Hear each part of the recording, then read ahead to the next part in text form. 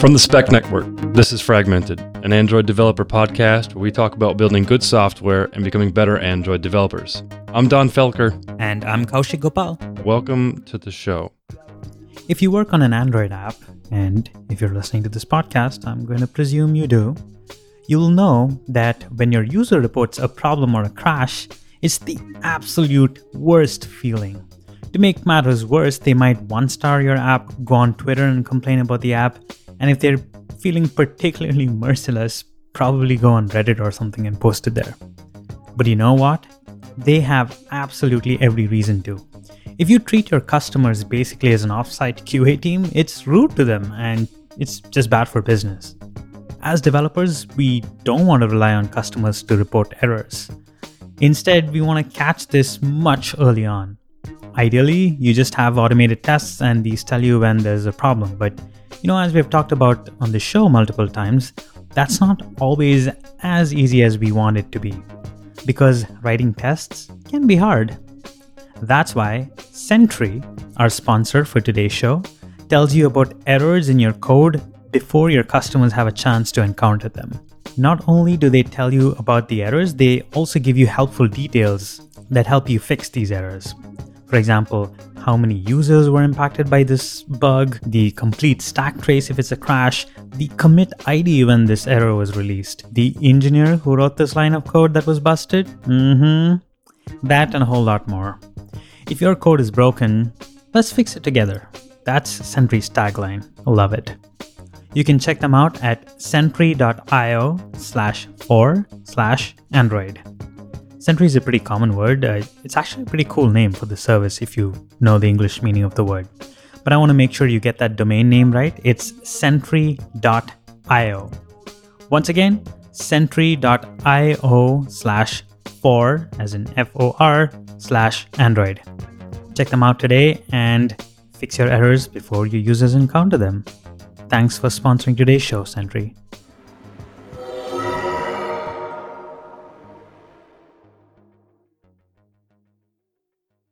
So this episode started off with an idea I was thinking about for some time.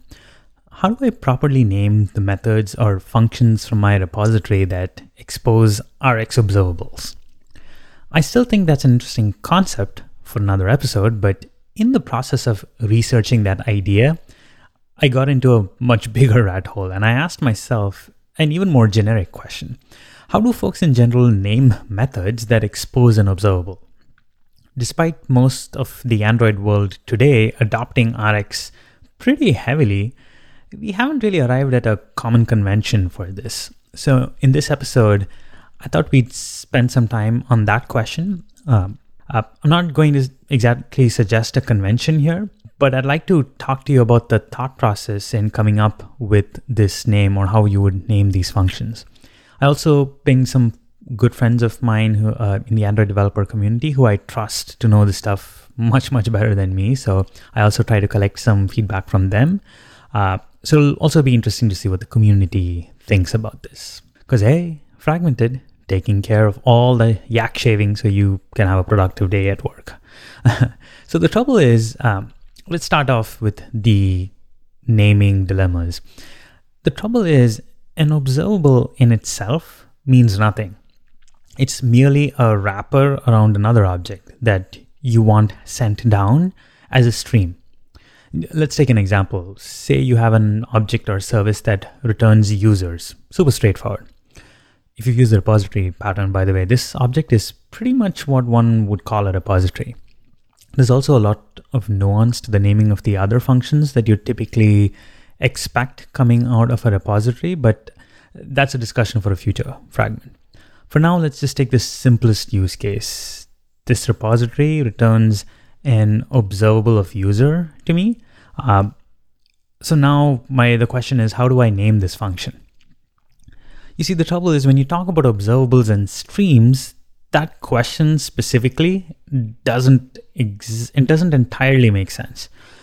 Because do you mean an observable that returns a single user object to you and then just completes? Do you mean a user object that returns a single user to you, but then the observable never completes and keeps emitting the user again if some attribute of that user has changed. So every time the user has changed in some form or updated, do you want the user to be emitted as part of that same stream? Heck, what if for some reason you also need a synchronous version of the user returned to you? No Rx, just straight up, give me this user. There's a lot of confusion. You can't just call all of these user or get user. So how would you think about that? Obviously, there's no right answer, but I'm a big fan of conventions. So I usually like to come up with something that's good as a convention, and then I hope to make that convention stick and I don't have to actually think about it too much. So let's consider some options and see how well they play out with some of those use cases that I just mentioned. The first one, and the most obvious one because the Android world having come from Java land, is get user in parentheses. So if you name the function get user brackets. Now, obviously, because this is an audio podcast, I'm not going to keep repeating the syntax of fun space get user parentheses. I'm just going to make the generic assumption that you get what I'm saying. So get user. Firstly, we're not in the Java Stone Ages. This whole get set, I'm not a fan. I just think it made sense, in a previous world, but I think most Android developers today, and most developers in general, have evolved to the point where they don't actually have to explicitly specify the get and set. It's also interesting because when I surveyed a bunch of my friends and that I was telling you about, a bunch of the folks who really know this stuff, and people I deeply respect in terms of the RX community who would have put a lot of thought into this, not one of them suggested the get user option. So, that's one interesting data point for you. But for the sake of objectivity, I think let's consider this, right? It is good in the sense that it conveys the notion that all you want is one occurrence of this user and that's it. Get user, boom. So for some reason, I feel if I had a function named get user, it sort of conveys that information. So it's almost like if I needed the user and the return type for that function was single, this could potentially be a good name. But I just the whole get set mentality in your function names sort of gets to me. See what I did there? All right, let's consider the second option. Just user. So what if you named your function, nothing else, just user. So you would have user repository dot user and brackets. This is the next most obvious option, of course. It's nice, it's simple, it's clean. Interestingly, a lot of people also suggested this as being what they have used in their daily development world. My fundamental problem with just calling it user is that it just doesn't have enough information. So does this function return just one user? Or does it return multiple users? Or in the original questions that I posed, it doesn't really help with that. Now, the most common retort to this when I pose those retort questions to my friends is, well, if it truly is a single user, their response is usually, if you're worried about this being truly a single user being returned from that method, well, then the return type should just be single, right? RX specifically has single, maybe optionals, a lot of these things that convey more meaning in the return type. So just looking at the return type will then tell you that clearly, right? Because if you see a single is returned from this function, that the single value is going to be emitted and it completes the stream, because in general, singles complete the stream after they've emitted a single value. So there's no ambiguity in terms of the way this function performs, because if you see the return type, it's a very good argument. It's a good response, but I don't entirely subscribe to that opinion. And we'll get to that in a second. First, let's talk about the case where you might expect a user stream and it doesn't actually complete. This would be the case where we expect a sort of live stream of user updates. So I get my user object, but I keep the stream alive because I'm also interested to know when some attribute of that user changes. So I keep the stream alive and react to those changes if depending on your use case. What do we name that function? If I call that one user as the same name, it doesn't exactly tell me if it's a stream of user updates or it's just a one-time user, right? Now we bring the argument saying, oh, just look at the return type, to which I've got two responses now. First, my response is philosophically, I like the idea that a function name just tells me what it is, because then I can also start to predict what it will be when I'm actually developing in other parts of my code base, without having to dive into the documentation, looking at the type, seeing if it's a single, if it's an observable, making that call. And then you know how good we all are at documentation. So I don't buy the whole look at the return type and figure it out approach, mostly because I just personally don't think it's scalable as you build an app. But the second more important point is, given that I have two requirements, one where it emits a single and then it's just done, versus it emits a value and then keeps the stream alive, I can't just have def fun user, one returning a single and one returning an observable. That just won't compile, because I would need to have different names. They can't just have the same name that way, right? Which then again lends itself to my initial point that if we need to find a better name anyway, because you can't have the same name, you might as well not have to rely on the type at all and just make sure that the name, the function name just takes care of that, right? Again, just to be clear, this is my opinion. This doesn't necessarily mean this is the right thing. It's just my opinion about how I approach these things. All right, so now we get into the third option, which I think starts to get a little interesting. And this is where we start to evolve to a solution that I kind of like. Let's consider the next approach, the next option for dealing with this problem, which is adding a specific suffix, right? A common suffix that I've seen a lot of folks use is stream. So let me ask you this. If you saw a user repository with two functions, one saying fun user, one function name saying user, and the other function name as user stream, would those names alone give you enough information? I know this is like an opinion thing, but just like think about it. If I had a user repository and I had like an interface saying user and then user stream, if I'm calling user stream on the repository, in my opinion, there's little ambiguity if this is a single user, because, by definition, it's a stream. So it's a stream of updates. In the early days, I actually used to have two methods, user updates and user. I didn't call it stream. And I thought, that makes it clear too, because user means a single user, but if it's user updates and it returns an observable, then it's going to give me a user, but then it'll just keep sending updates.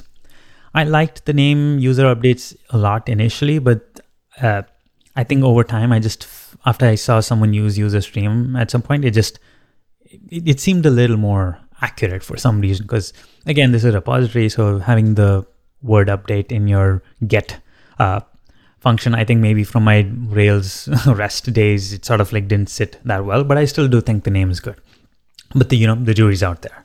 For what it's worth, more than one participant from the people I pinged mentioned that they use this approach where they just call it user stream. Now, my good friend Florina actually had this tweet from way, way, way back at her days at UpDev. So I traced it back and I actually looked at some of those links, and I'll drop it in the show notes. So make sure you look at it. Now, Upday came up with this convention that I thought was pretty cool that they use. What they suggest is you have your functions named as user once. That's one function. The other function would be user stream. That's the next function. And the third function would be user once and stream. So let me just repeat the three functions, function names. They would be user once, user stream, user once and stream. Now, again, let's pose that question. If I just asked you what each of these did, can you maybe take a guess? Now, additionally, once you have the return type specified in this, it'll become super obvious. But again, the whole objective is, can we just look at the name and get it? I think it does. It sort of really does make sense to me, but let's like break through each of these function names, right? So the first one is user once. If I call user repo.user once, I think it's super obvious, just give me a user once and that's it. So basically I would expect the stream to complete at that point, right? Also, now if you tack on the return type of single user, I think that makes it like that much more evident, because then you know very well what's happening. So user once I think is a good name. I like that name. Now the interesting difference is between user stream and user once and stream. So those are two different function names. User stream also I think makes sense. And the way they go with this convention is user stream might emit a user, but it's a stream. So it doesn't actually end. It's like, as you would traditionally think an observable is, like a live stream. And again, because it has the word stream in it, it may not even emit a value. So user stream might emit a user, it may not emit a user, but what we know is that it wouldn't complete because it's a stream. So that's the convention they're going. Now using that convention, if you check what user once and stream is, then it sort of starts to make sense, right? Because user once and stream basically says that the stream will emit a value. It'll emit a value as fast as it can after subscription right away. That's the user once portion of this function name. But after that, it might emit an update, or it might not, because if the user never changed, then why would you emit an update? So again, that's why the stream part of the user once and stream function name comes together. Because it has stream, this will not complete. It may or may not emit values after the first user that's emitted, but because it has stream in it, it makes it obvious, right? I'll link to the blog post. So interestingly, this was written quite some time back. Upday had this really good blog post, and it was, I think, called Reactive Frustrations Part 1. And there's a subsection in there called Reasoning About the Code. And this is the early days of RX as well. So the early days of Android world using RX. So they also talk about how like this naming thing can get confusing. It's a great blog post. So I'll link that in the show notes. But I think for now, just think about these concepts, right? Like I want to let these three names alone sit.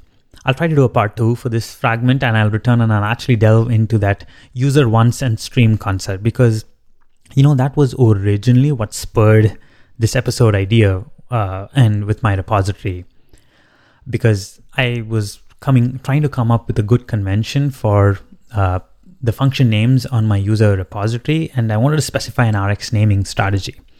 And I'll probably also come up with a bonus segment on how some other languages do this, because I've also worked on the backend and like other platforms. So JavaScript has a very interesting way of doing this. I'll tweet a word out, which should give you a hint of what this is in the episode announcement for this one. But yeah, stay tuned. I'll try to make another part 2 for this where I actually go into the details, because you see that user once and stream is super interesting because it can have multiple meanings to it, right?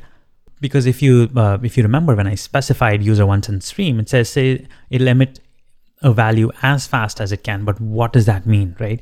Does it mean it'll always emit a fresh user? Does it mean it could emit a cached user? Does it mean it would emit from one source but not the other?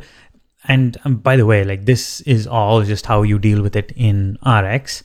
And it's a fascinating concept. So I'll try to like definitely spend some time and come and explain those ideas. That's actually what spurred this whole like, well, how should I name these things? How would someone who's consuming my user repository just look at those names and understand what is happening in terms of how that user is being fetched the first time? So let me know what you think so far. If you have suggestions or ideas, I would actually encourage you to please like shoot that over to me. You can do that either on Twitter or on our Discord server. I'm really looking forward to what the ideas like the community has come, because here's the thing. Even though I pinged a lot of these folks who are super experienced and like very well known in the RX community, almost all of them said the exact same thing. TLDR, I don't have a convention. I just use what works for me as I develop my project. But there hasn't necessarily been a specific convention. Updates convention is something I came across a long time back, and I mean, to be honest, I've also sort of like fiddled with it, but I thought it's time. We've been using RX a lot in the Android world, and maybe we should come up with a convention that just makes it easy for most folks to understand. So that's it for this fragment. I hope you enjoyed it. I will catch you in the next episode. I want to thank Sentry for sponsoring today's show. Their tagline is, "Your code is broken, let's fix it together." They're a super cool crash reporting service that gives you all the helpful details that you need when detecting and fixing errors in your application. Don't wait for your users to report your errors and crashes. Use Sentry to catch them earlier. Check them out at sentry.io/for/Android. Once again, because Sentry is a common word, I want to make sure you get it right. Sentry.io. My thanks to Sentry for sponsoring today's show. That's it for the show, folks. Fragmented is hosted by Don Felker and me, Kaushik Gopal. We edit and produce all the episodes here on Fragmented. Sarah the Amazing Jackson from the Spec Network helps with production assistance and wraps our final mix. Our theme and ad music is by the national recording artist Blueprint from Weightless Recordings. You can find more Fragmented episodes at fragmentedpodcast.com. Thanks for listening, and we will catch you in the next episode.